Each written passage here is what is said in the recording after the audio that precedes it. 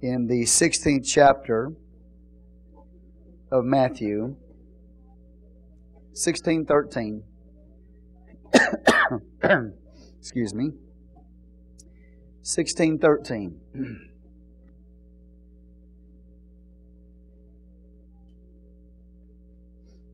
When Jesus came in to the coast of Caesarea Philippi, He asked His disciples, saying, "Who do men say that I, the Son of Man, am?" And they said, "Some say that Thou art John the Baptist, some Elias, and others Jeremias, or one of the prophets."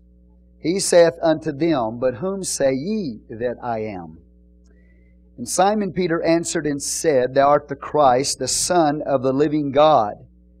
And Jesus answered and said unto him, "Blessed art thou, Simon Bar-Jonah, for flesh and blood hath not revealed it unto thee, but my Father which is in heaven. And I say also unto thee that thou art Peter, and upon this rock I will build my church, and the gates of hell shall not prevail against it. And I will give unto thee the keys of the kingdom of heaven. Whatsoever thou shalt bind on earth shall be bound in heaven. Whatsoever thou shalt loose on earth shall be loosed in heaven." Verse 18 again, "And I say also unto thee that thou art Peter, and upon this rock I will build my church, and the gates of hell shall not prevail against it." Father, we come before You right now. We ask Your blessings to be upon the reading of Your holy word. God, we ask that You inspire us to teach it and to receive it. In Jesus' name we pray. Amen. You may be seated in the name of the Lord. All right, we finished the book of Job last Wednesday. Tonight we are going to begin a series on the church, on the doctrine of the church. In theology, that is ecclesiology. Ecclesiology. At least for right now, I feel like it's one of the most important things that I can teach you, is the doctrine of the church. We know a lot about God, we know a lot about different things in the Bible, but we don't know much about the church. And we are the church. And there are different reasons why the doctrine of the church is not taught. And we're going to go through some of those tonight and help you understand. But I promise you, you are going to learn a lot about the church. Now, the church, Jesus died for the church. Amen? Praise the Lord. And I think that sometimes because we don't understand the church and how it's supposed to operate, that we have all kinds of preconceived ideas about what the church is supposed to be like. And I think one of those preconceived ideas is that the church just kind of runs, rampant and just whatever, anybody wants to do. And it's sort of like that kind of a thing, you know what I'm saying? And that's the way most churches are run. But we have to be according to the Word of the Lord. We have to designate, number one, what the church is, how it functions, what's its government, so on and so forth. So I'm going to be teaching you about the doctrine of the church. And I promise you, it is going to open your eyes. Because I'll be honest with you, for the most part, I think most people in the church are blind about what the church is supposed to be like and how it's supposed to operate. Amen? And so, praise the Lord. We're going to learn a lot about the church. Now, why isn't the doctrine of the church taught in the church? Very rarely you're going to hear anybody teach on the doctrine of the church. Maybe sometimes. But why is it avoided? Why isn't there more teaching about the church? Why don't we know more about the church? If that's the very thing Jesus came to die for, then why isn't there much emphasis placed on teaching the people that are in the church about the church? Well, the first reason is there are different denominations. Okay? So, the reason why people don't focus on teaching the church, because you have so many different denominations, and each one of those denominations explain the church a little bit different. Okay? So if I stand up here and I explain to you the church or the doctrine of the church, well, you might say, well, that's our viewpoint. That's the way we explain the church or the way we see the church. But the church down the street may see it a totally different way. And they may explain the church in a totally different way from what we do. So as a result of that, then what happens? Because we've got all these different denominations, and different views on the church and the doctrines of the church and how the church is to function. Because of that, if you start focusing on teaching about the church, because there's so many different views about the church, then in people's mind, that creates division. Okay, so, and the church wants to come across and wants to appear as we're unified, we're one. Even though there may be many, many denominations, the church still wants to say, we're one. So when somebody begins to teach or focus on the doctrine of the church, then it divides. Amen. So that's why a lot of times the teaching on the church is not given to the church, because of that possibility of dividing the church, so to speak. We'll get into that as we go along here. The next reason is pragmatism. This is another reason why the doctrine of the church is not taught. Pragmatism. Let me explain what that means. We are a pragmatic people. Okay? So if something is not working, we have a tendency to be practical or pragmatic, and we change it. For example, if we're doing the church a certain way, and it's not working, we have a tendency to want to change the way we're doing church. Okay? And so what happens is the church finds itself try to fit in fads. And so whatever the new wave is, well, the church is going to try to adapt to the new wave or the new fad that's coming along. And a church may completely change what it does and the way it does it just because it's trying to make it work. Okay? Or trying to fit in the fad or the new waves that are coming and that are going. Now, this church we don't do that. I mean, we try to adjust here. If we can make things work better, we will. But we're not going to change the whole face of the church, everything that we're doing, because it doesn't fit into the current fad or the wave that's coming. And so that's why a lot of times that doctrine called the church is not taught, is because it's constantly changing in the church based on the wave or the new fad that's coming along. The third reason why it's not taught is that in America especially, the church is looked at as a consumer thing. People approach the church with a consumer mentality. Does that make sense? You know what I'm talking about.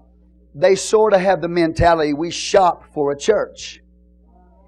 And that consumer mentality then, people shopping for a church, they have very little interest about the doctrine that particular church has. They really don't care. If it's got a good music ministry, they'll join the church. If it's got a good youth ministry in some cases, they'll join that church. If it's got a good Sunday school department, for some reason, for that reason, they'll join the church. So a lot of people will come into a church, they could care less about the doctrine of the church or the discipline of the church, but just because it meets a particular need in their life at that moment, they will join the church. So it's sort of like shopping for the best deal, Whatever fits their need at the particular time, that's the church they're going to go to, okay? So if you stay away from teaching what the church is supposed to be, how it's supposed to function, what the doctrines of the church are, then you can have that mentality because you really don't care about those things. It's just, how does the church meet my need right now? Does that make sense? If it does, say praise the Lord. Now, a lot of times when people get into that mode of shopping for church, let's say their kids are real small. So they'll go to a church and they'll shop for a church that has a good Sunday school department. And then when those kids grow up and become youth, well, they'll change churches. And they'll go to a church that's got a good youth program. Okay? And so on and so forth. So whatever the need is, these people are like that. They're just shopping for whatever fits their need. Next reason why the doctrine of the church is not taught is because of parachurches. Everybody understand what a parachurch is? The word para means to be beside.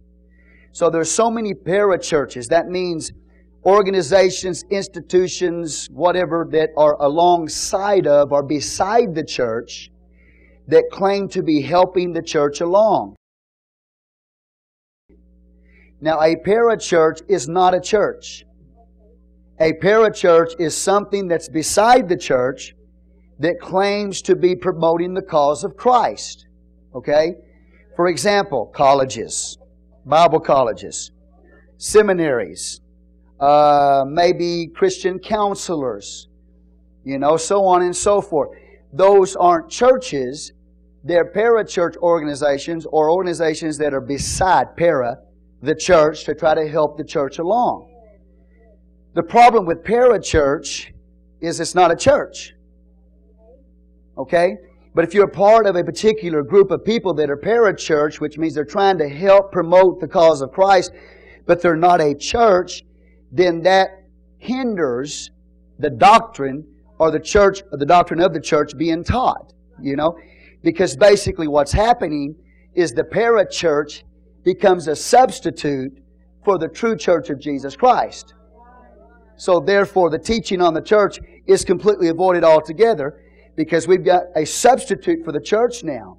Some institution, some system, some whatever that is beside the church, maybe helping promote the cause of the church, but it doesn't focus on doctrine of what the church is really about. Does that make sense? So those are 4 reasons why people don't teach on the doctrine of the church, okay? Now, sort of adjoining with that parachurch thing is a word called progressives. You have progressives in this hour, and let me explain what that is. They go from church to church to church, sort of like, as I taught you before, that consumer mentality, the third one. But they're progressive in their thinking. So they go from one church to another church to another church, depending on what the need of a particular time is. Okay, you with me? They're constantly switching churches.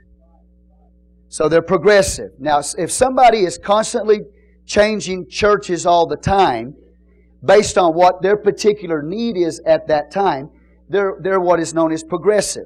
Okay? And they become serial church members. Like you have you ever heard the term serial? Serial killers? That means they've killed more than one person? Okay. That is a term. And so what we have when you've got a person that's progressive, they're not focusing on the doctrine of the church, the discipline of the church or anything. It's just whatever's meeting their need at a particular time. And they'll switch churches and switch churches and switch churches, and they just become serial members in the church.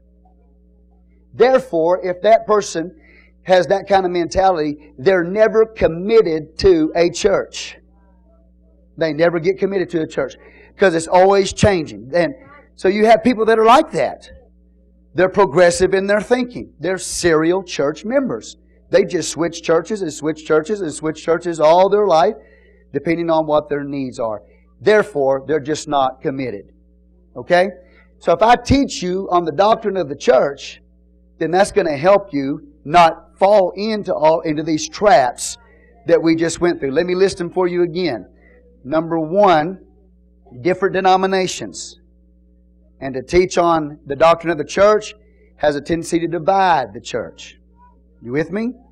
Number 2, pragmatism. We want to do things and we want to do it in a way that it works. So we're willing to change what we do as a church to fit into the newest fad or the new wave that's coming along. All right?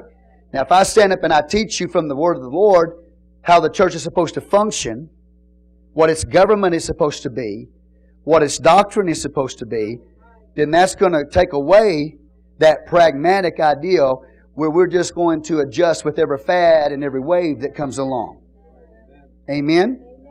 The Bible is very clear that we're not to be tossed to and fro by every wind of doctrine. Okay? What's the third one? The shop for church mentality or the consumer mentality.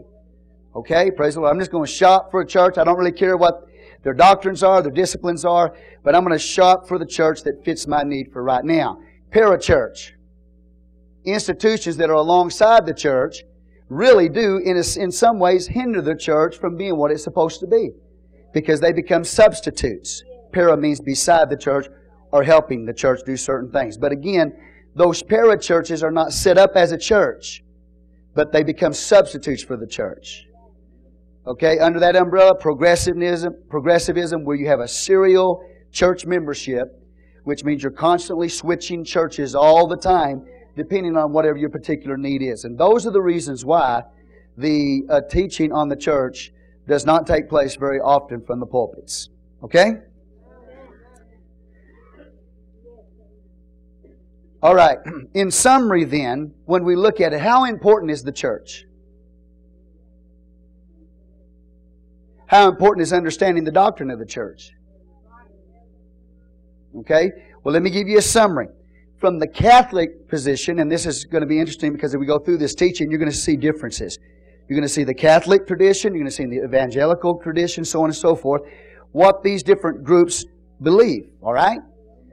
In summary, the importance of the church for the Catholic is this. There's a man by the name of Cyprian, and here's what he says.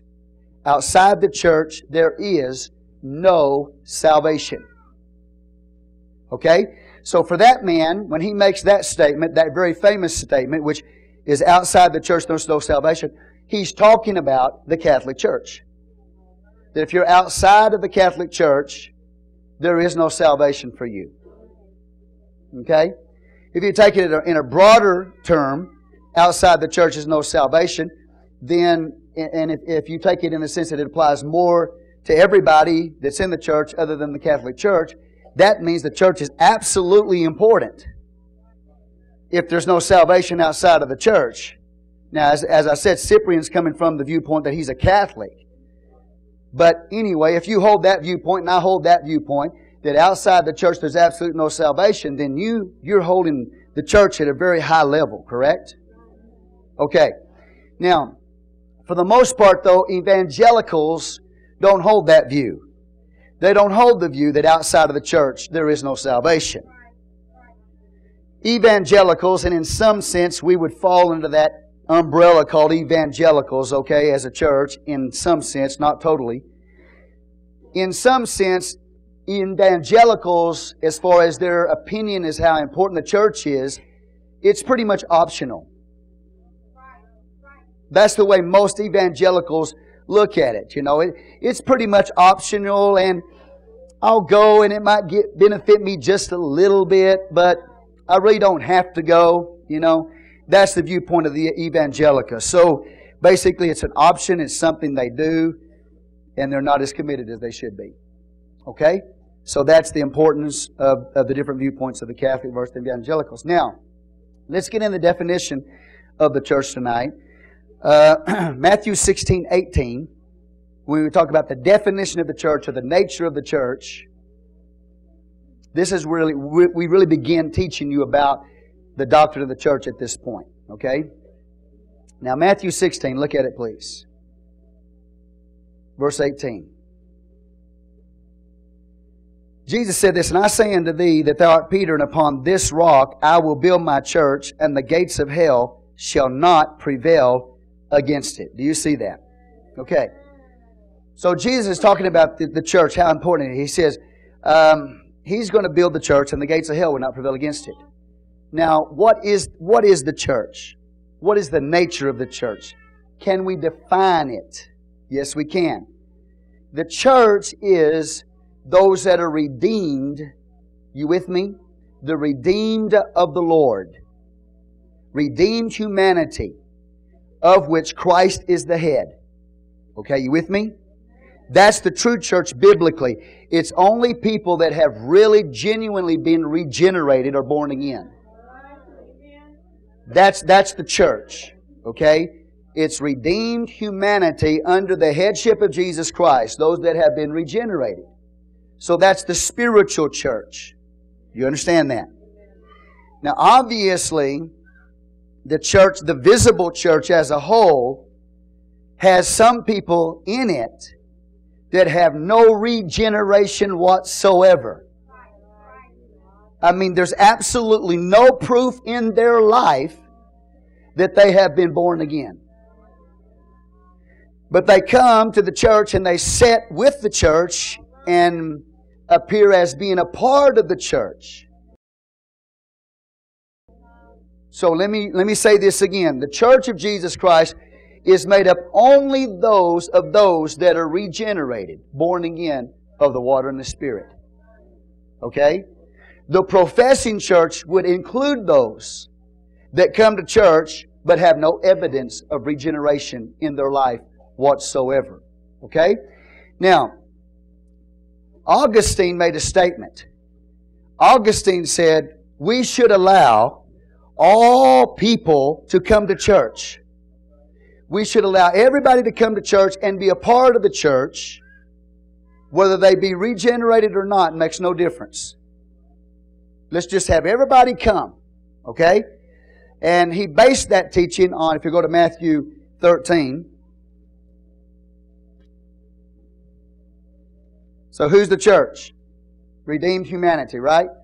Those who've been born again. But obviously we got a physical professing church that doesn't have many of them the characteristics of regeneration in their life whatsoever. There's no evidence at all that they have any experience with God.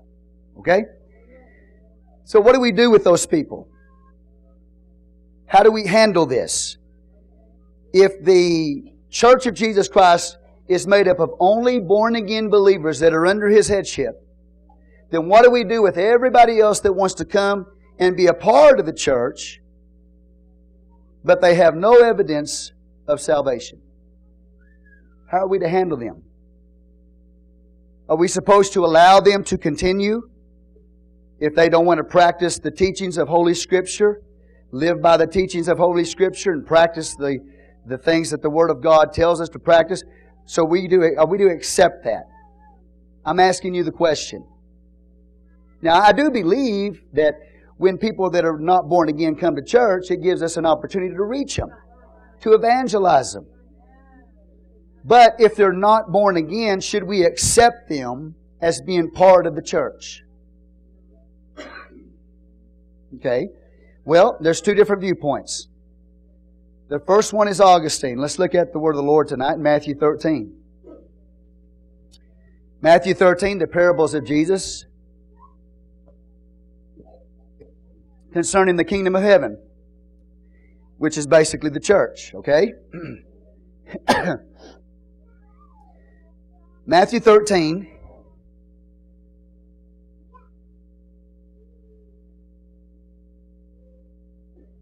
Verse 24. You there? Another parable put He forth unto them, saying, the kingdom of heaven is like unto a man which sowed good seed in his field. But while men slept, his enemy came, sowed tares among the wheat, and went his way. But when the blade was sprung up and brought forth fruit, then appeared the tares also. Okay? So here Jesus is teaching about the outward, visible kingdom of heaven. And He's saying, in that outward, visible kingdom of heaven, in the world, you have tares and you have wheat. Where are they located? In the field. Where's the field? What? Okay. That's the key right there. Where is the field that Jesus is talking about that is sown with wheat and tares? Is the field the church, or is the field the world? Let's look at it. Okay, so we have the sowing in the field of the wheat and the tares, correct? Alright, so we have the enemy coming sowing tares among the wheat. Verse 28, He said unto them, an enemy had done this. This servant said unto him, wilt thou then that we go and gather them up? Okay, the enemy, which is the devil, has come and sowed tares in the field. Okay? Alongside the wheat. And the servants asking Jesus, basically God, do we go and uproot the tares? Do we separate the tares from the wheat? Do we get rid of them? Okay? You can see how important this teaching is. Okay? The answer that Jesus has in verse 29, He says, "But He said, Nay, lest while you gather up the tares, you root up also the wheat with them." Now, the way this is normally taught, and I remember, years ago we had a sister in the church that came across an evangelist. This evangelist is a teacher and a preacher of the Word of God. He goes from church to church to church. He told the sister that is in this church at that time, he says, well, the Bible tells us we're not supposed to separate the wheat from the tares in the church. That we should absolutely not separate evil people from, God's people in the church. That's what he told her. Okay? Well, let's keep reading.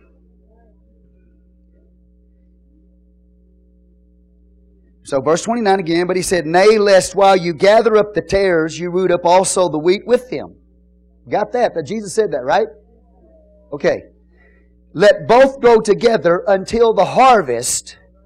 I will say to the reapers, Gather you together first the tares, and bind them in bundles to burn them, but gather the wheat into my barn." Okay, let's see what the interpretation of the parable is Jesus gives us. You with me? Okay. Praise the Lord, church. Verse 36. "Then Jesus sent the multitude away, went into the house, and His disciples came unto Him, saying, Declare unto us the parable of the tares of the field." Explain this to us, Jesus, the parable of the tares of the field. Right? Okay. You with me?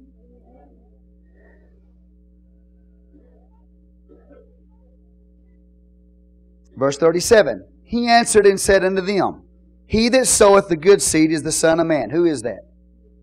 That's Jesus. Right? Okay.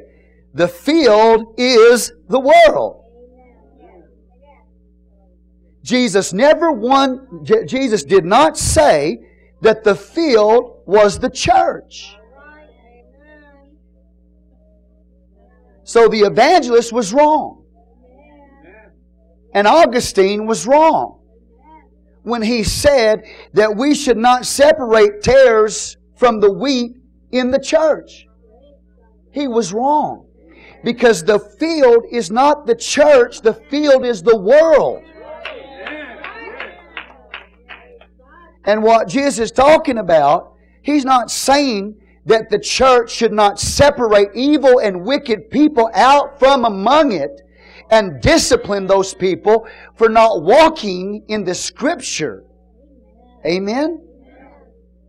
He is not saying that the church should not exercise discipline. What He's teaching about is wheat and tares in the world. And He's talking about the wheat's going to grow up and the tares are going to grow up. And when God takes them out of the world, not out of the church, when He takes them out of the world is the final judgment. You see that? So the problem that we have is that so many churches today have come to the conclusion that the Church of Jesus Christ is the professing church as a whole, and that everybody should be allowed to come and be a part of that church, even if they're not regenerated or have no proof or evidence of them being saved whatsoever. And we're supposed to let them sit by side with the people in the church and never obey the Scripture. That's Augustine's interpretation. Jesus' interpretation is the field is the world. And Jesus is explaining to His disciples why the tares aren't taken out of the world. That He allows them to continue in the world until the final judgment. He never said He allowed them to continue in the church. See, that's why I'm telling you what I'm about to teach you is so important. Because I'm going to be honest with you, I love every one of you, but some of you are messed up in the head because you have accepted the philosophy that is taught. A lot of it is Augustine philosophy. It's not even in the Bible. So Augustine said the field was the church. Jesus said the field was the world.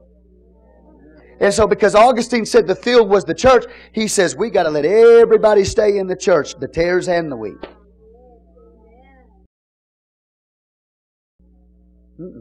That's not what Jesus said. He said, I'm going to allow the tares and the wheat to remain in the world. And I'm not going to take the tares out of the world until the final judgment. Do you hear what I'm saying? See, I don't care. You can threaten me. Every one of you can leave. Whatever. You can try to hold me hostage. But I'm going to tell you something, friend. I will always be a separator.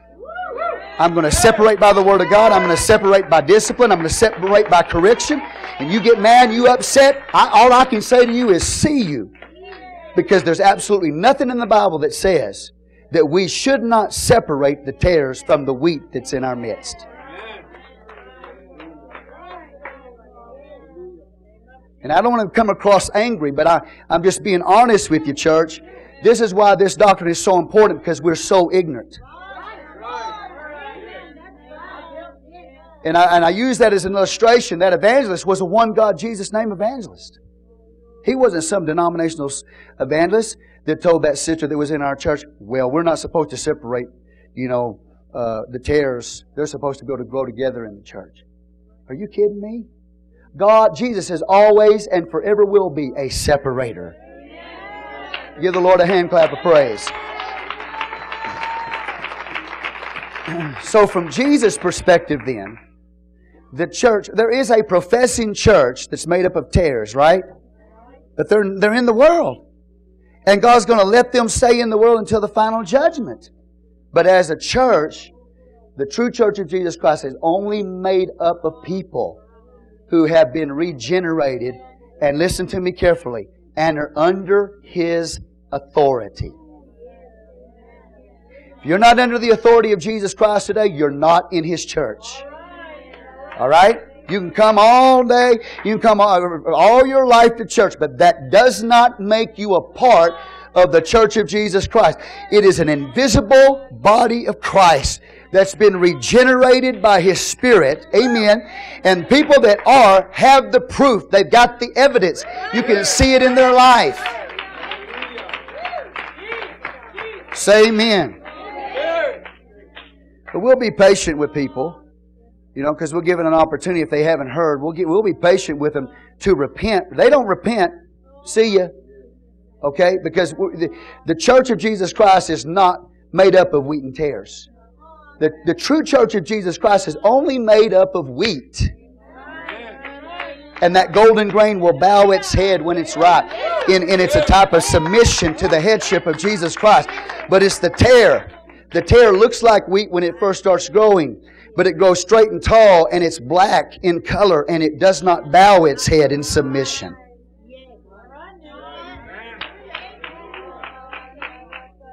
Okay, so you have people that are in the church that are like the wheat. When they mature, the golden grain lays over, bows its head in submission to Jesus Christ, to His Lordship and to His authority. Amen. And those people are going to be taken into His barns. That's the true church. The tares that are in the world, though, that black-headed, hard-headed, they're hard-headed. And they won't bow. They're going to be judged in the final judgment. So do you see that today? Now, if I were to ask you, based on what I was hearing come from you, when I ask the question, what is the field? So many of you are saying the church, the church, the church. Jesus didn't say it was the church. He said the field is the world. So we have to be careful about how we interpret the word of the Lord. Okay? So once again, what is the nature of the church? What's the definition of the church? It is people who have been regenerated, born again believers, listen to me, who are under the headship of Jesus Christ. If you're not under His headship, you can talk about all day long how much I'm saved. God's going to spit you out of His mouth.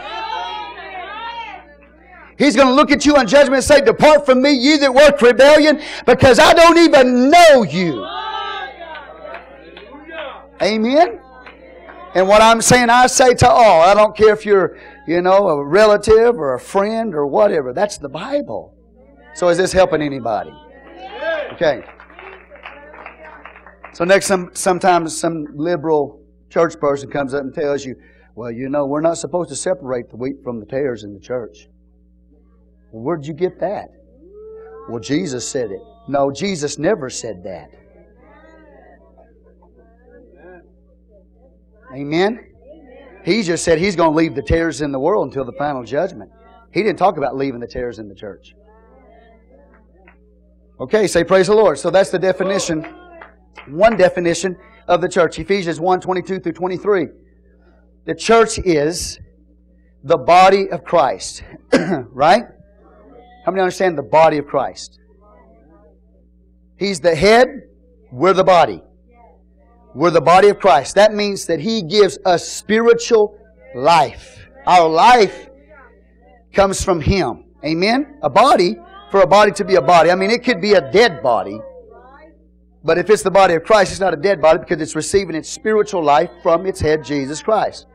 Okay, so look at your neighbor and say, if you're in the church, you're in the body of Christ. Okay? Sustained by the spiritual life He gives us.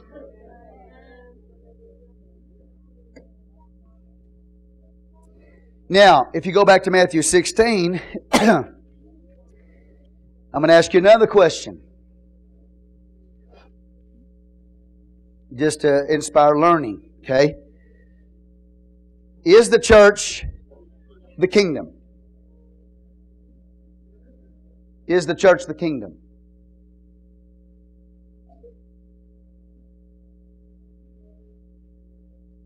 Is the church the kingdom? Well, you do understand that before there was a church as we know it today in the New Testament, before there was a church, the body of Jesus Christ, hallelujah, there was the kingdom of God. So the kingdom of God existed before the church existed. The church comes out of the kingdom, not the kingdom. You with me? Let me say it again. The church comes out of the kingdom. The kingdom is simply the rule of the king, His dominion. Does that make sense? Okay. So, but if you look at what Jesus said in Matthew 16, in verse 19, He said, I will give unto thee the keys of the what?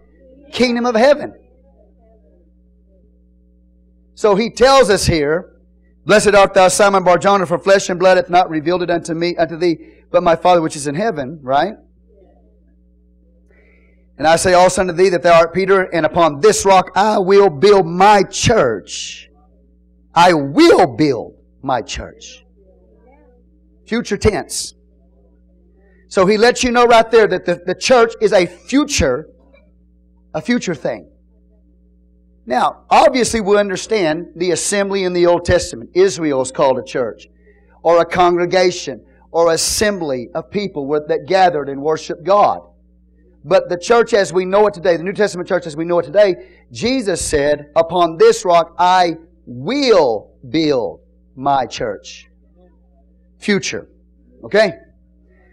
So then, the kingdom of God was already in existence. But Jesus said, I will build my church. He doesn't say, I will build my kingdom. He says, I will build my church. So the kingdom pre-existed the church. Are y'all with me here today? But notice what He says about that church. And I will give unto thee the keys of the kingdom. So what we have now is a kingdom that existed before the church ever existed. Jesus is showing you that the church is going to be the thing right now that's going to manifest the kingdom. Before there was the church, the kingdom of God was manifest in different ways. It's the everlasting kingdom. Right? Say everlasting kingdom. So it's in existence longer than the church. The kingdom of God was manifest in different ways throughout the Old Testament. But when you get to the church age, where we are now, called the church age, now God is manifesting His kingdom through the church. But you can't mix the two up, is what I'm trying to say. Does that make sense? So the church comes out of the kingdom, and manifests the kingdom, but the kingdom pre-existed the church. Okay. All right. Y'all got it. I know you do. Now, say church. The word church. What language are you speaking in tonight? English. Okay. Some of y'all speak to me in Spanish. Say church in Spanish. What was that? Iglesia. Ecclesia? With a K, right? No, how? Iglesia? What does that mean in English? Church? Oh. Okay. Well, that sure doesn't sound like the word church to me. Does anybody else speak any other language beside English and Spanish? German? How about Scottish? We'll get to the Greek in a minute. Okay. Everybody's saying English. Church. Say church. Okay. Good. You did real well. The English word church, when you say church in English, is like the Scotch kirk and the German kirch. Scotch kirk, K-I-R-K, and German kirch, K-I-R-C-H-E. Let me say it again. The English word church is like the Scottish kirk and the German kirch. Listen to me carefully. The word church, or the English word church, kirk, kirch, alright, is derived from a Greek word. Now listen carefully. It is kyriakos, and it means belonging to the Lord. Okay? That word in the Greek is used, like for example in Revelation chapter 1 and verse 10, it talks about the Lord's Day. That word is used there. It means it belongs to the Lord, correct? Praise the Lord. That's the English. Stay with me, English. Don't think about the Bible right now. Don't think about the Bible right now. I'm talking about the English language. Okay? It derives from the Greek word that is used in the Bible. Means belongs to the Lord. You with me? Now, when we get to the New Testament word is translated from the Greek word ecclesias or ecclesia. Did you get that? Ecclesia. You know that, right? Everybody know that? Okay. Now, do you know where the English word church comes from? It means belonging to the Lord. Okay? Praise the Lord. When you go through the New Testament, you're going to see this word church, church, church, church, church. The original language is the Greek behind that English word church. And it's ecclesia. The Greek word ecclesia. Now, are you with me? What does ecclesia mean? Or ecclesia? That's translated church in the English from the Greek. Yes, hallelujah, you got one right. It means to call out or a congregation. Now what's interesting, if we look at the word ecclesia or ecclesia, it means called out, but congregation means together. So ecclesia or ecclesia really, in its broadest definition, means a called out people, a people who are set apart, who are congregated, are gathered to worship Him. Okay? Now specifically, ecclesia or ecclesia means an assembly of people who have gathered for a specific purpose. Okay? So, you're the church tonight, means you're called out. You're called out from the world. Alright? So you're called out. Great. But what do you do after you're called out? As the church, you are to gather together.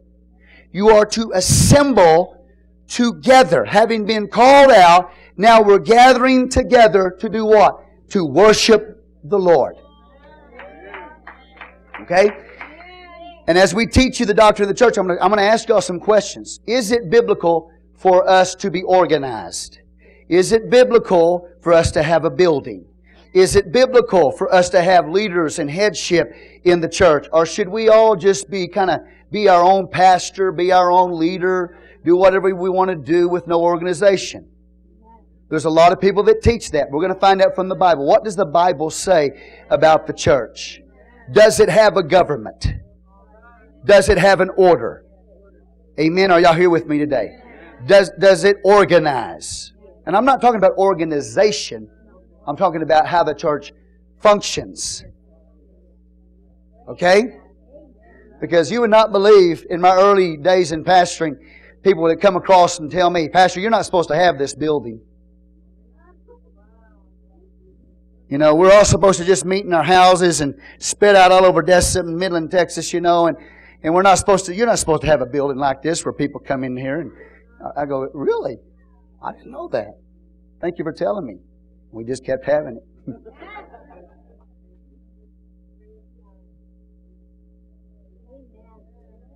Amen?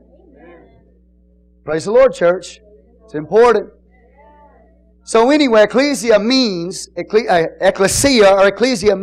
to call out for the purpose of gathering together to worship the Lord. Right? You got somebody over here and they want to do their own little home church. And they want to say, we are the church of the living God, so we don't have to go to church. Then how do you fulfill the definition of the very word in the Greek, which means to be called out in order to congregate or to gather together in order to worship Him?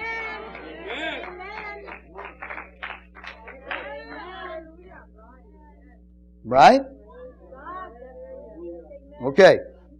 So again, it means to call out, to gather together for a purpose.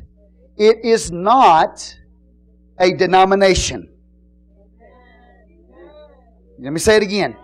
The church is not a denomination. You can be a denomination and be lost. Let me say it again. You can be in a denomination and be lost. You can be out of a denomination and be saved. You can be out of a denomination and be lost. Just because you're in a denomination doesn't mean you are saved. There's a lot of people who say, I'm a this. Especially you soul winners that go knock on doors and you come across people and they say, I'm a Baptist or I'm a Church of Christ or I'm a Pentecostal or, I wasn't supposed to say that, but anyway. Or I'm an Anabaptist or Methodist or Plymouth Brethren. You know, Shaker, Quaker. I mean, you never know. You may come across all kinds of people, right? You with me? Don't mean to leave anybody out. Methodist, Presbyterian, I don't mean to leave any of you out. But you see, what they're saying is, I'm a particular denomination. But remember, the church is not a denomination. So if you say I'm a part of a particular denomination, you can die and go to hell because you're not a part of the church. But you can be a person who's not a part of a denomination and be saved because you're in the church. So the church then is not a denomination. In fact, the word denomination has a negative connotation to it. It means to divide and number the people. Denomination. Okay? Say praise the Lord. So people get so hung up on what denomination they're a part of. What denomination are you? I'm a Baptist. Church of Christ. Really? Wow. Presbyterian. Yeah, Catholic. Good. But are you in His church? Are you in the Church of Jesus Christ? I'm not talking about the placard that you hang out in the front of your door. I'm not talking about the sign that you hang outside your door. The signs that we place outside of our door are merely the marking points of where we stopped. Baptists say, I'm a Baptist. You stopped at baptism. What about the infilling of the Holy Ghost, speaking with other tongues? You know what I'm saying? So when we talk about the church then, we're not talking about a denomination is the called out people who, again, are regenerated under the headship of Jesus Christ, called out, amen, from the world, and in order to congregate together and worship Him. All right, the church is not a building.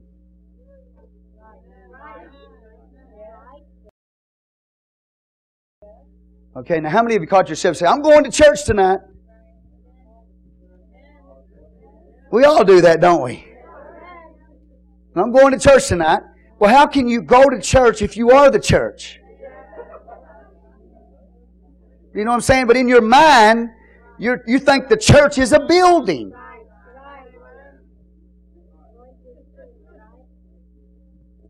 You know what made this building holy? You know what made it holy? When you walked in.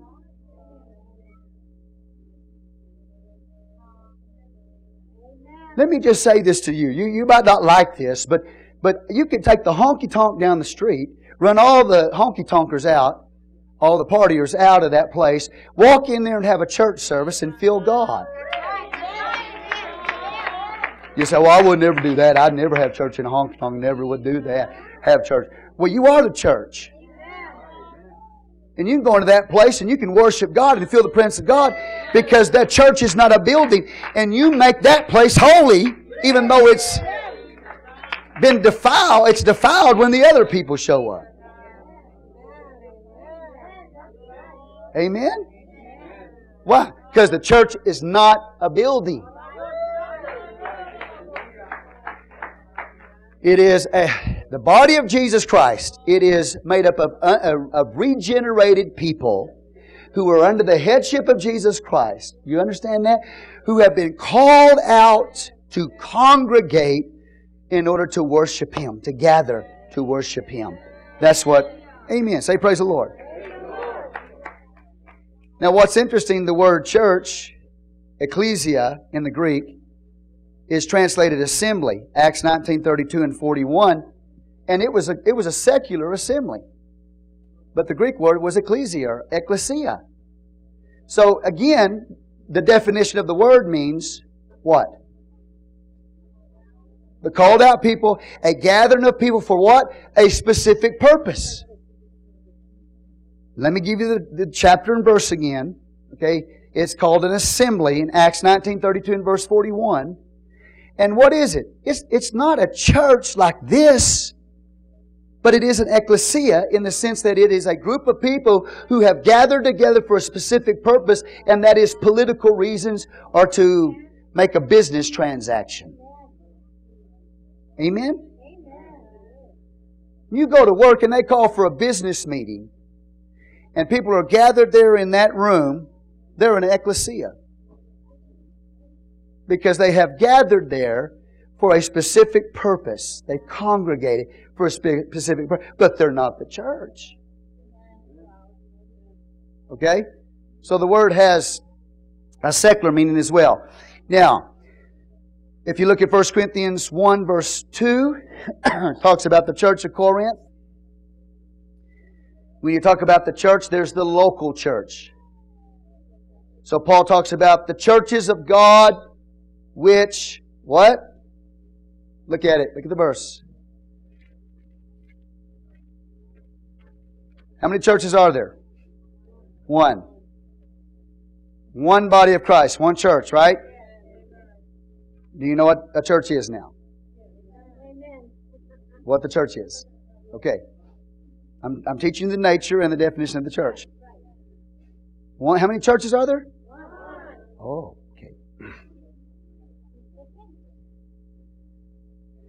All right, 1 Corinthians 1 verse 2. You there? Amen. Unto the church of God which is at Corinth. Interesting. So now Paul is talking about a church in a particular location. Okay? Do you get that? So the nature of the church is that it is, with me, there's only one church. But there are many churches. Local assemblies, local gathering places.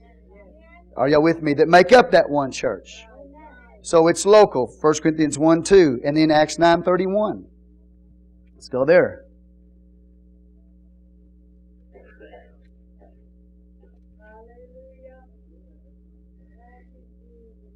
How many churches are there?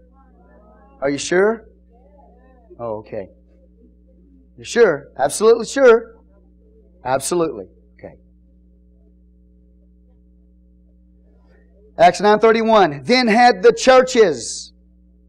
I thought you said there's only one.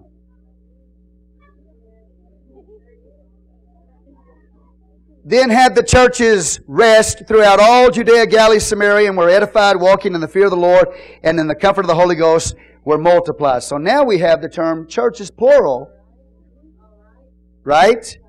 And it speaks about a region of churches. Correct? Judea, Galilee, Samaria.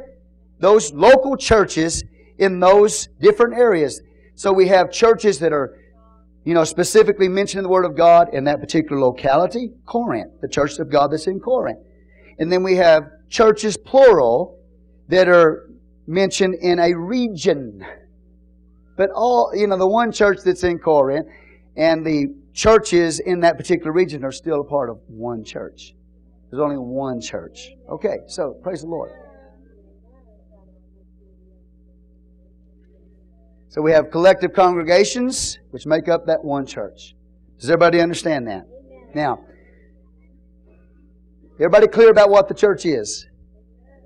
There's much more we could say about what the church is, but I just want you to get that much down. All right. Now, what is the characteristics of a true church? Biblically. How do you know if you're in a true church? Acts chapter 2. Verse 41 and 42. Are you there? You got to be pretty fast. What is the marks? I'm going to teach you on the marks of a true church. We've defined for you the church. We've explained to you why the teaching on the church is not taught. We've explained to you the definition, of a church, the nature of a church. Now we're going to teach you about the characteristics of the church, or the marks of a church. In the early church, in that New Testament church, what was it like? What was it like? What were the characteristics? What were the marks that were in that church? Acts 2:41, look at it. Then they that gladly received His word. Wow. What marks? One of the marks of the church, one characteristic of the church is that the Word of God is preached there. Say the preaching of the Word of God. Number 2, baptism. Another mark, another characteristic of the true church of Jesus Christ is baptism. You get it? The Bible says in the same day there were added unto them about 3,000 souls. So you have evangelism. Matthew 28 Jesus says, "Go ye therefore and teach all nations." Right? Well, what is that? What is that? If you teach them, you're discipling them. Okay, so we know that's one characteristic of the church, is that we're discipling people. But evangelism. Okay, so I'm going to go back. Preaching of the Word, baptism, evangelism. Okay? Then we continue. And the Bible says, and they continued steadfastly in the apostles' doctrine. All right? So what are the characteristics or the marks of the church so far? The preaching of the Word, baptism, evangelism. What else? The apostles' doctrine. Okay? Let's keep going. And fellowship. Say fellowship. Koinonia in the Greek. Doesn't mean get together and just, talk. Amen? Fellowship. Koinonia means more than that. It means to participate. So on and so forth. There's participation in the early church. Koinonia, fellowship. Koinonia means a partnership. Koinonia means participation. It's a very large word, okay? So it means more than just getting together and talking to each other. There was a partnership in that early church. There was a participation in that early church. When that church got together, everybody got together to pray. Let me say it to you again. When that church got together, when a prayer meeting was called, everybody in the church participated. That's what koinonia means. They participated. They were in a partnership. So if there was a church service, everybody came to that church service. If it was a prayer meeting, everybody came to that prayer meeting. It wasn't just a few people showing up here and there. There was participation and there was a partnership. That's fellowship or koinonia. And then it says breaking of bread. Okay? So they share meals together. This could also imply the Lord's Supper. Okay, we take the Lord's Supper here, right? So the breaking of bread. There's more than one way to break bread. Break bread by preaching the Word of God. Break bread by having meals together. Break bread by taking the Lord's Supper. So that was a characteristic of the early church. Okay? And by the way, we're going to break down these things that they practice and teach you on them. All right. And then it says, and in what? Prayers. So this is what you have in that early church, right there in Acts chapter 2, 41 and 42. Basic characteristics of the church. It's beautiful, isn't it? So if I want to know if I'm in the church of the living God, the first thing I have to see is, okay, is the nature or the characteristics or the marks of that early church in my church? Is the Word preached? Do they baptize people? Amen. Is there evangelism in the church? Do they teach steadfastly the Apostles' doctrine or continue steadfastly in the Apostles' doctrine? Is there fellowship, participation, and partnership in breaking in bread, eat meals together, take the Lord's Supper, and in prayers? And prayers include worship. Okay? And obviously, this is not exhaustive. Because you go to the book of Corinthians and you see the gifts of the Spirit are in operation in the church. The 9 gifts of the Spirit, right? And that's not even exhaustive. Romans talks about other gifts that are other than the 9 that are in the church. And then Philippians talks about apostles, prophets, evangelists, pastors, and teachers that are in the church. Okay? Say amen. But that's the basic characteristics of that early church. And then verse 43, and fear came upon every soul. Many wonders and signs were done by the apostles. And all that believed were together and had all things common. You see that? All right, say praise the Lord. Now, the one other thing you have to add to this is 1 Corinthians chapter 5. Discipline. Say discipline. The characteristics or the nature of the church, one of them is discipline. And that is this. If you look at 1 Corinthians chapter 5, you will see that a particular individual was removed from their assembly because they refuse, do you understand? To obey the Scripture and live by the Scripture. So the way the early church practiced discipline was by removing those people from the church. Okay?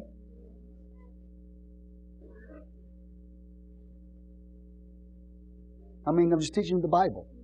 I'm not getting ready to remove anybody. At least not tonight.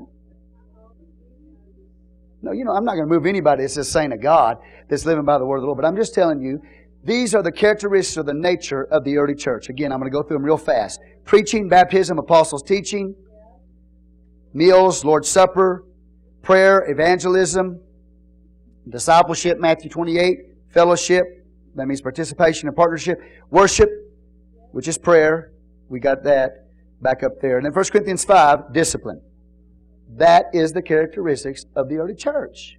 Basic. Okay.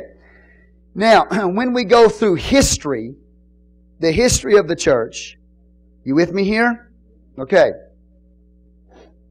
The nature and characteristics of the church as seen in history, and again, listen to me carefully, not always lining up with the Bible and not always having the Bible to back up its characteristic.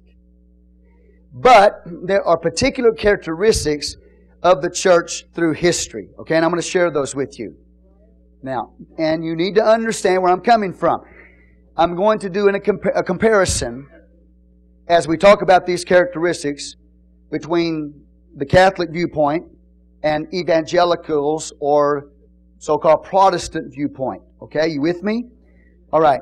And then I'm going to go from there and talk to you further about the reformers of the time of the Reformation.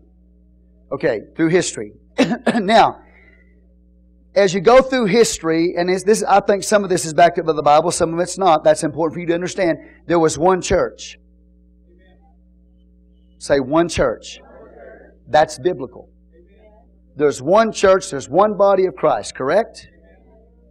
It may have a local location, but there's one body or one church made up of many churches, local churches or regions. Okay, you with me to this point? But one church was a characteristic as you go through history, the history of the church. Now, that view is looked at differently. For the evangelical, one church worldwide means spiritual oneness. Let me say it again. Spiritual oneness, not organizational oneness.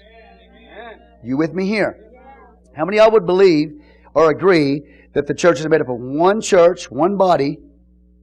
Amen? How? Not by an organization, but by spiritual union. How? A common faith in the Lord Jesus Christ. A common love for Him. Correct? Continue for the faith which is once and for all delivered to the saints. Do you understand? So there is a people in the world today, all over the world, that makes up that one church. We believe that. We believe in one church.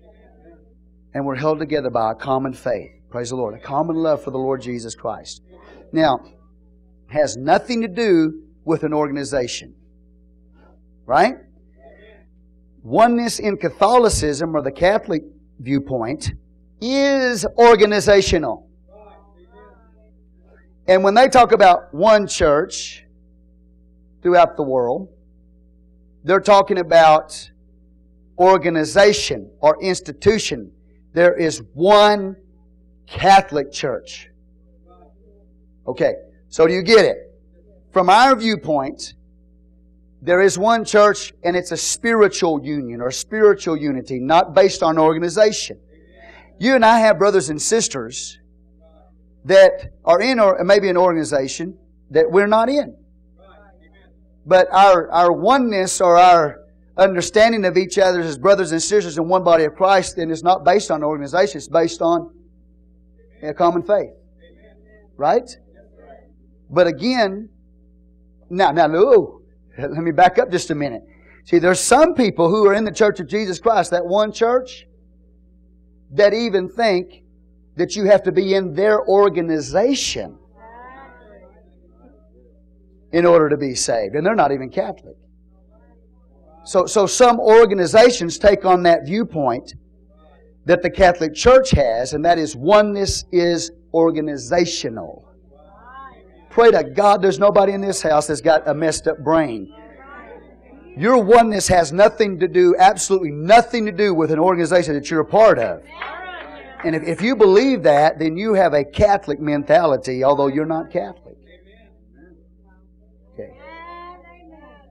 So again, through history, the church, the mark of the church characteristic is that there's one, but there's just different viewpoints as to what that one means. One is organizational, one is spiritual. Number 2, holiness. Say holiness.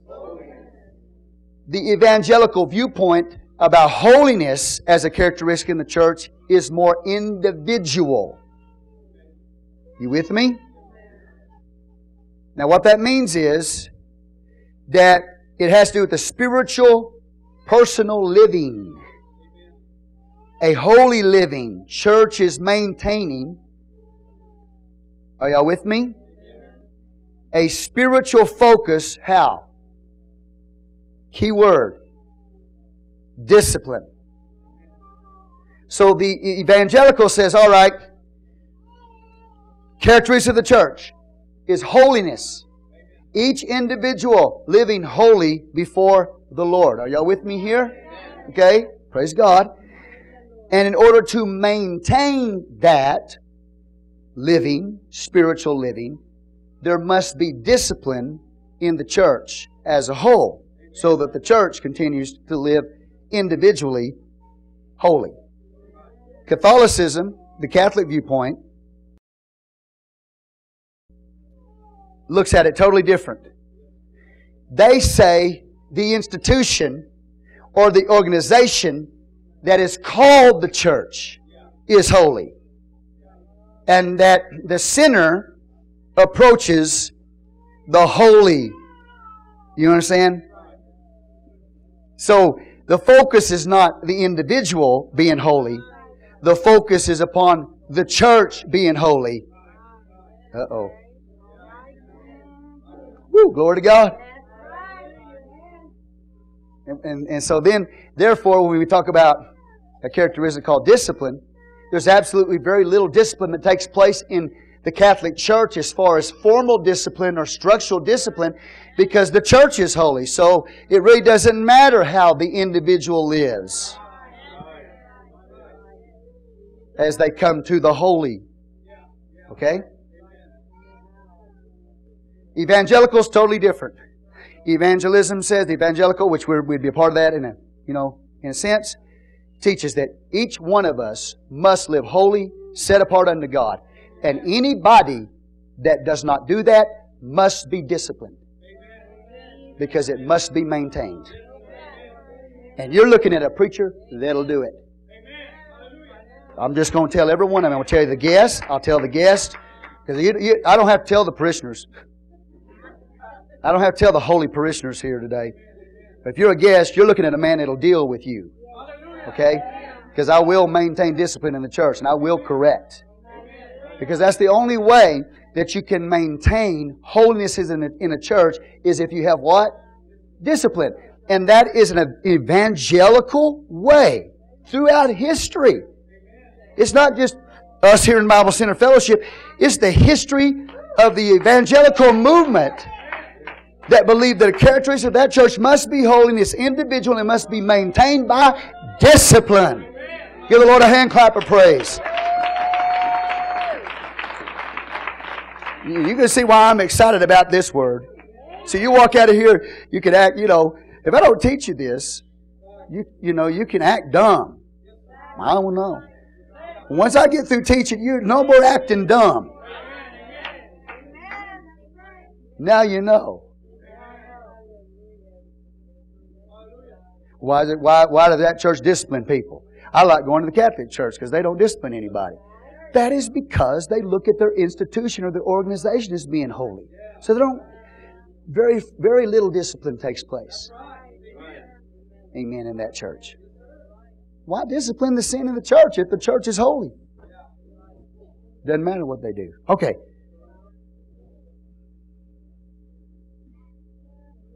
Man, some of you saying that man scares me. I pray to God I do.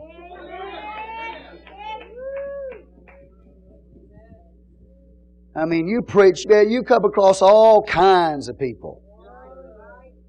Yeah. Okay. So anyway, I already talked to you about Roman Catholicism, right? The church itself is holy even if the members are not. The members sinful as they approach a holy church. The church, the institution, has holiness. In the evangelical movement, it's the individual that is holy. Okay. Third characteristics as you go through history. The church universal. Say the church universal. From evangelical mindset means that we believe that the church of the living God, amen, can exist in any culture. It's not an American thing. It's not a Hispanic thing, even though you want to make it that. It's not a Chinese thing, hallelujah. It's not a Filipino thing. It's not an Anglo thing. It has nothing to do with your culture. But we believe as an evangelical, amen, we're Pentecostal, but we're evangelical, that we believe in a universal church. That means that the church of the living God can exist in any culture. Amen. Any culture. Hallelujah. You look at the book of Acts, the apostles went, man, preaching all over the world. The then known world, the Roman Empire. Preaching, churches established all over the place. Amen? Any culture. We have that viewpoint, right? You don't believe that America is the only place that can have a church. No, you don't. I don't either. I believe that any place and every place can have a church. That's a universal. Okay. Now, the Catholic Church looks at it different. Well, of course they do. I'm not supposed to do that. I'm supposed to teach you on ecclesiology, and I'm supposed to be, not giving my opinions. But anyway, the Catholic Church has a totally different viewpoint about the Church Universal. Amen? Their view is that there is a church in every location. Let me say it again. Now, obviously, evangelicals know that a church can exist in any culture, but does that mean we believe that there is an evangelical church in every location? No. That's why we're busy trying to spread the gospel to the world, because we know that the Church of the Living God is not in every location. But in a Catholic mindset, universal church means we are going to set up a Catholic church in every location. Are y'all with me? Did you hear what I say?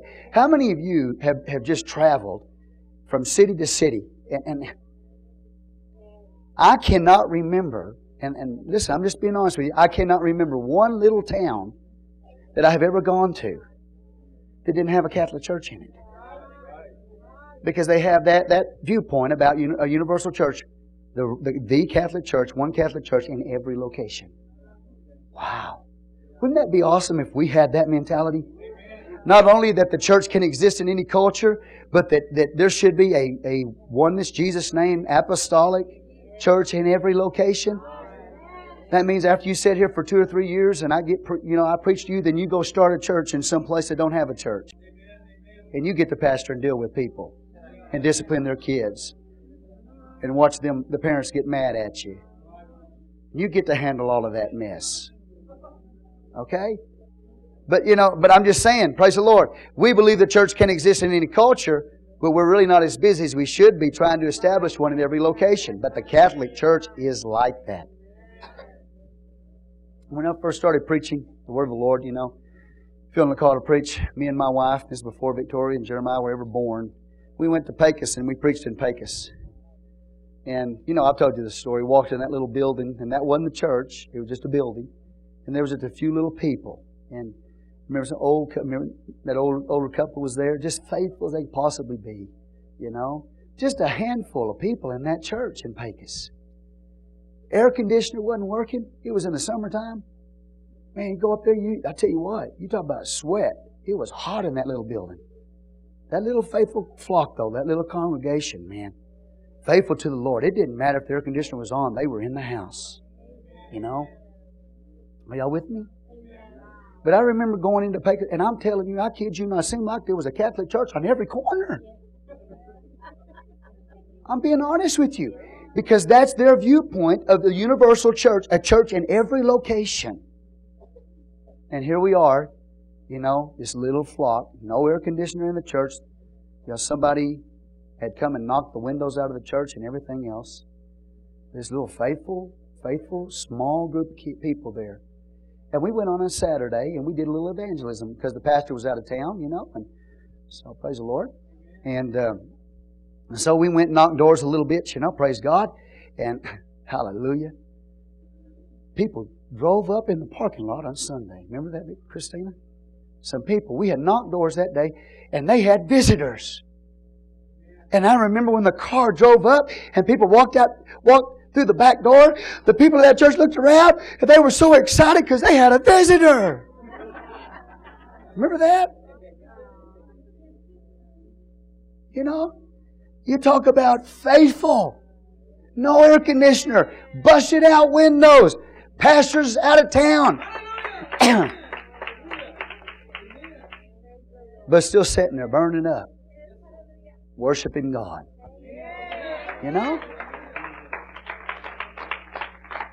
But Am I correct, Christine? Didn't we see a Catholic church just about on every corner? That's the viewpoint. Praise the Lord. Amen. Don't sit in the church until you get fed up with me. Just get disgusted with me. Before you get to that point, make sure everything's on good terms, and then go start a church somewhere. Hallelujah. Don't wait till everything blows up and then, well, I'm going to do something now. Well, we're supposed to be evangelizing the world because we believe that Jesus Christ wants to save every little town. It doesn't matter how big, how few, whatever. And some of you don't care. Now, I'm starting to feel a little unction on me to preach. If you don't care about where the souls of men and women are going, I personally doubt if you're going to heaven.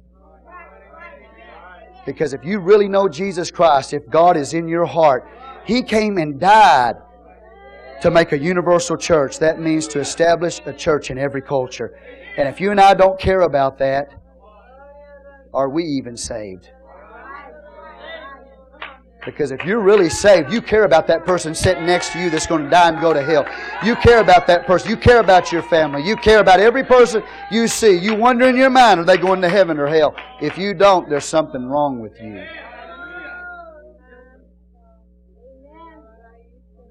But throughout history, that was a characteristics, a marking point of the church, the universal church, although different viewpoints. Okay? The next one was an apostolic mark, or the mark of apostolicity. Brother Daniel, I just couldn't wait to say that word. I love that word, apostolicity. Everybody say with me, apostolicity. You didn't obey me, I want you in the altar praying right now. I just got that kind of spirit on me today. Hallelujah. Okay.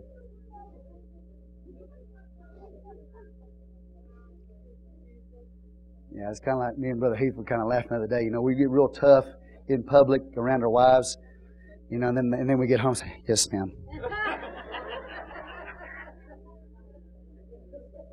So I'm acting real tough. I got the pulpit, it's protecting me here. Hallelujah. And then I step out from behind the pulpit and say, "Yeah, how you doing?"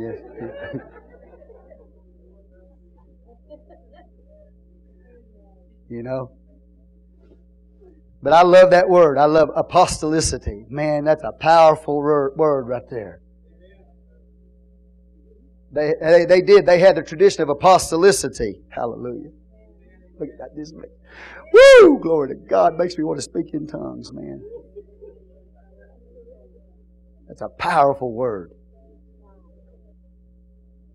Brother Daniel, you know what? If you don't even know what to preach, you don't even know what you're preaching. You get up and preach some things and don't even know what you're telling them. Just use that word apostolicity and everybody goes, "Ooh." Powerful.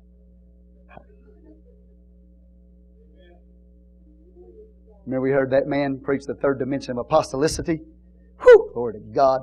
When he gave the title, I was about slain in the Spirit.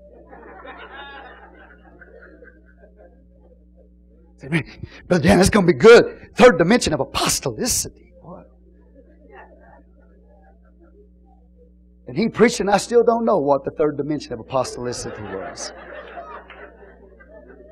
But it was a powerful message. Powerful title. Powerful title.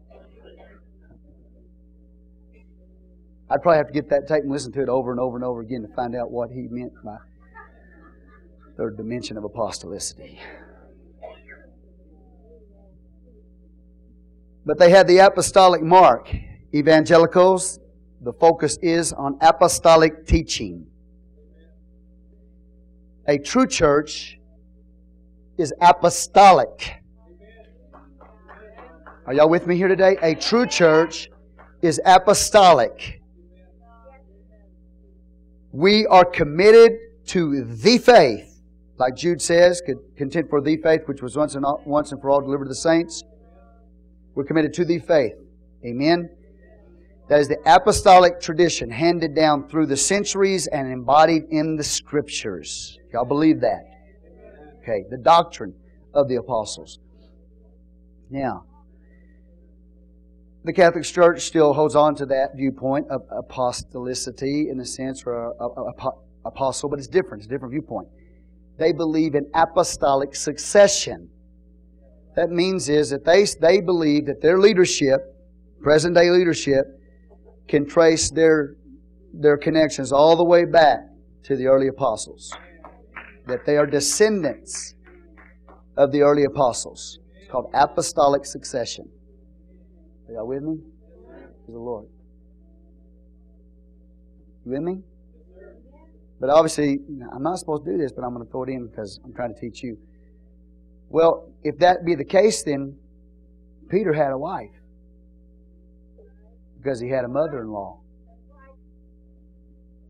And, you know, according to the Catholic viewpoint on apostolic succession, if you're a successor of Apostle Peter and you tell, you know, your bishops, your leaders, you can't get married, is it true apostolic succession?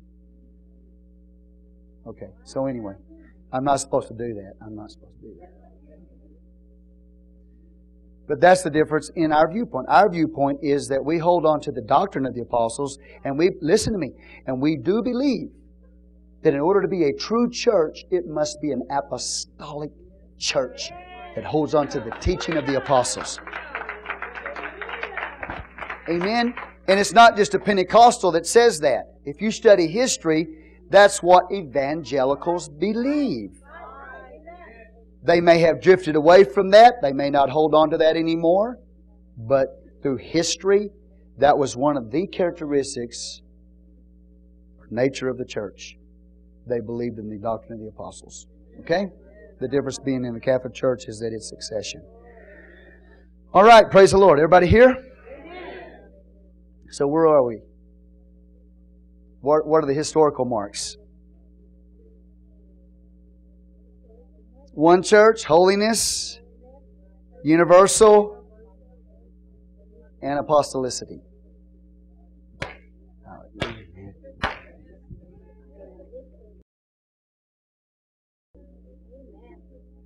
You don't know how much I love that word. Gerald, when you preach, just use that word all the time, apostolicity. That's all you got to do. Just say apostolicity. That's all you got to say to me, and I'll be running. I will. I'll be shouting, running. I love that. There's something powerful about that word. Now, as we move further into history, into the time of the Reformation, there were some things that were added to the definition of the church, or the characteristics or nature of the church. And one of the particular things, characteristics of a church, Reformation, you understand Reformation? When the Protestants, when people divided from the Catholic Church. You with me? Reformation or the Reformers. Okay, so we have people coming out from the Catholic Church starting different denominations called Protestantism. That's what I'm talking about. That time called the Reformation. Okay, during that time, the Reformation, one chief major characteristic of the church was this right here. Okay? Man, that's heavy. I thought somebody had something standing on it. But right here, you see this pulpit? Where is it? Where is it? Trick question. Where is the pulpit? Is it in the back of the building? Okay. Is it off to the side? Why isn't it off to the side? What would be wrong if I moved it over here and I preached to you like this? Other than being closer to them than I am you. What would be the problem? You might think I like them better than you. No. I mean, I'm being honest. I'm kind of joking with you, but why don't we put the pulpit over here? Or why don't we put it over there? Or why don't we put it beside this altar here? Why don't we put it at the back of the church? Because at the time of the Reformation, the preaching of the Word of the Lord was a major characteristics of the church, a major mark of the church. So when you see churches today, for the most part, The Protestant churches, call them Protestant or Pentecostal churches, you go into them, where's the pulpit? It's in the center. And what that tells you when you're going to church is that the Word of God, the preached Word of God, is the center of that church. That was, especially in the time of the Reformation, the marking point, a marker of the church was the centrality of the preached Word of God, so that the pulpit itself physically tells you how important the Word of God is. It's in the center of the church. Okay, so the mark of preaching. And then, in the Catholic viewpoint, we'll define for you later sacraments. What is a sacrament? What does the word sacrament mean? We'll define all that for you later on. But the sacraments, for example, they call the Lord's Supper the sacrament. In the time of the Reformation, the Catholic Church, even today, is more of an automatic type of thing. The time of the Reformation, the Reformers reduced the number of sacraments. Okay? And started focusing on the spiritual aspect of those, the Lord's Supper, etc. And others, the spiritual aspect of it, instead of just an automatic thing that, would be found in the Catholic Church. So a reduction of the number of them and more emphasis on the spiritual aspects of them. That's the Reformers. Okay? Praise the Lord. Almost done. Appreciate your time.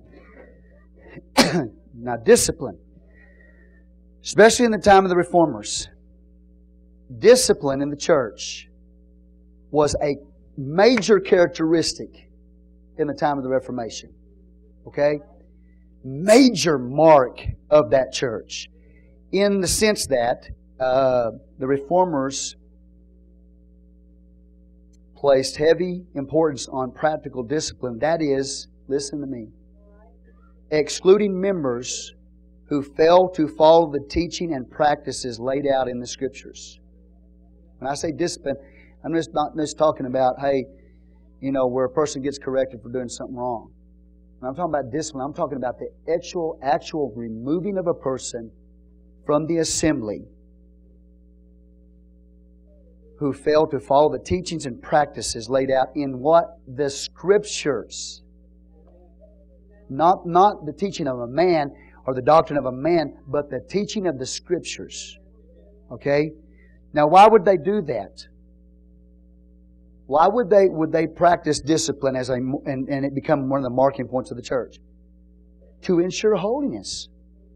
That holiness, the church would continue to be holy. Praise the Lord. Now, here's the thing. The Bible said all have sinned and come short of the glory of God. If we sin, if we say we have no sin, we make God to be a liar. The truth is not in us. Okay, so here's the point.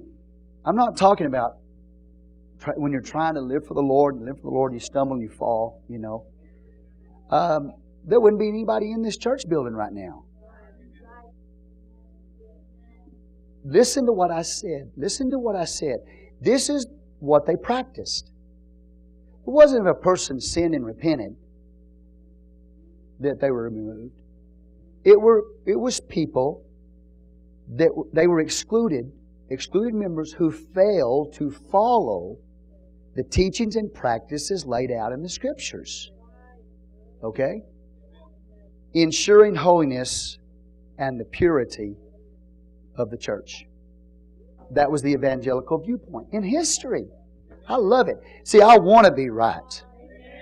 Amen? I don't want to do this just the way I think it ought to be done. And honestly, church, I don't want you to do this the way you think it ought to be done. I want to make sure that we have, we've defined the church, that we've got the nature and the marks of distinction of a church in the midst of us. Now, when it comes to discipline, the Catholic Church, there isn't much discipline in the Catholic Church in a formal way or a structural way. And you know that. Amen? Now, there's good and bad, all kinds of people. Good and bad Baptists, good and bad Catholics, good and bad Pentecostals. You're going to find good and bad in everything. Okay? But at least in the Reformed churches, those that have come out of the Catholic way, at least they believed in discipline to try to maintain holiness and purity in the church. I think maybe it's because that, the Catholic viewpoint is that our institution is holy. So it really doesn't matter what the people are like. That's probably where that comes from, obviously. But again, in closing, in the Catholic thinking, there isn't much discipline in a formal way. Okay, so you could probably, do all kinds of sinful things, and as long as you come to church and do what you do, they won't say much to you. Okay? And the sad part about it is a lot of the so-called Reformed churches, churches that came out of Catholicism, the time of the Reformation, now they begin to move away from the discipline that's in the church because they don't really care about maintaining spiritual purity or holiness in the church, which is really sad. Because the early church, and I gave you those at the beginning from the Bible, that was one of the things they practiced. Okay? So these are historical ways and reflective ways to help us understand the church. And I hope this has been a blessing to you. Okay? But I always like to end with the Scripture as far as the characteristics, marks and characteristics of the church in the Bible. So that's what I'm going to do. Acts 2:41 through 42. Again, let's go there.